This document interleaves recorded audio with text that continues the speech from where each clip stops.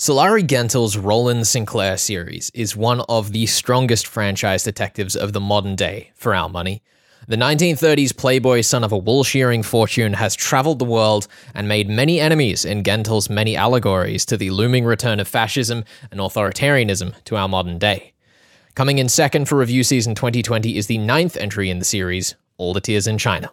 After his older brother Wilfred sends Roland to delay a doomed deal with Japanese buyers in Shanghai, Roland grabs a couple of his closest confidants for what promises to be a relaxing holiday after their last turmoil with Egon Kish in the previous entry in the series.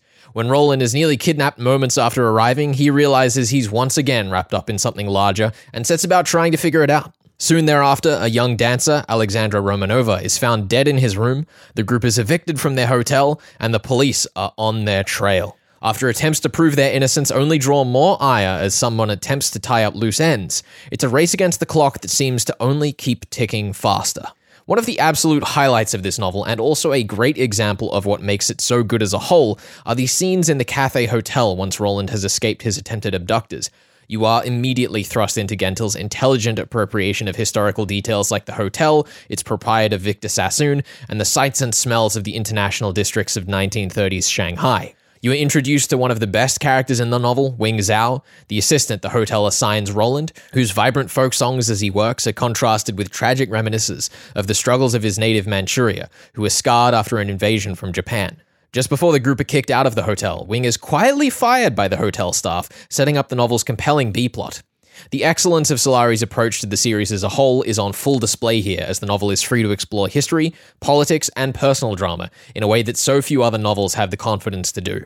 As a reader, I have loved the modern surge in historical crime fiction, and Sulari Gentile's conviction with which she integrates the topics and characters of real history lends this subgenre a stunning representative. Once the crime is uncovered and the core of the adventure begins, the tension only continues to rise, as more and more chaotic things begin to happen. The pace is frantic, bordering on overwhelming, but in a way that only lends to the urgency of the strife Roland is in.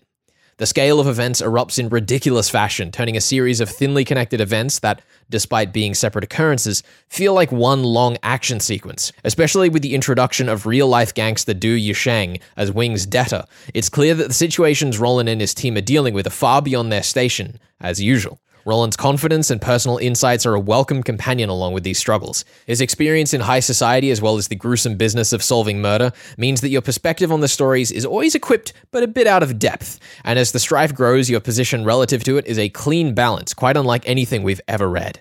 Even when his life is in danger, Sinclair continues to try and resolve the situation with actions that you swear are going to work, until Sulari expertly leaves a hint for you that does not cross his eyes, and the story turns on its head. If you follow the show, you'll know that my arch-nemesis is a tasteless romance that's there to pander to an audience that quite simply is not me. Roland may be a bit of a rich playboy, but the way Sulari writes the will-they-won't-they romance with Edna, as well as the momentary flirtations with Alexandra before her tragic death, are just so tasteful and restrained that they won over even me.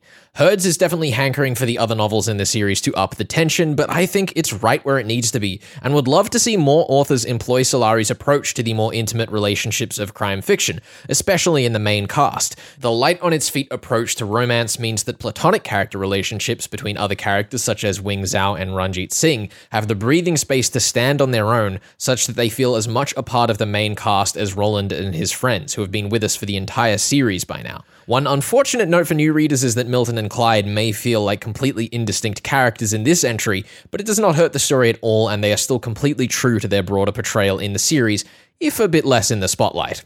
The mystery in this story faces a unique challenge. The premise of the Roland Sinclair series is at home with the rise of fascism between the two world wars. With a theme well and truly introduced by a snappy summary of the previous book at the beginning, you're equipped from the start to look for particular ideologues as your culprit or conspirator. Despite that, the story is grounded in such authentic characters and history that you will still have puzzles to unravel and a more personal motive to perceive. Along with a healthy dose of ingenious misdirection, we found this mystery satisfying despite the risk it takes in its premise.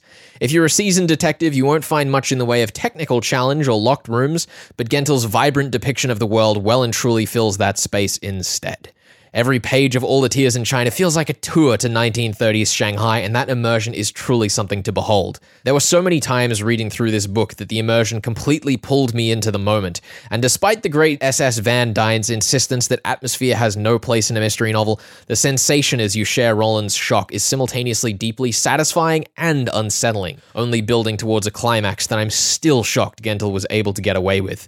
That is what we thought of Sulari Gentill's All the Tears in China, our second place novel for 2020.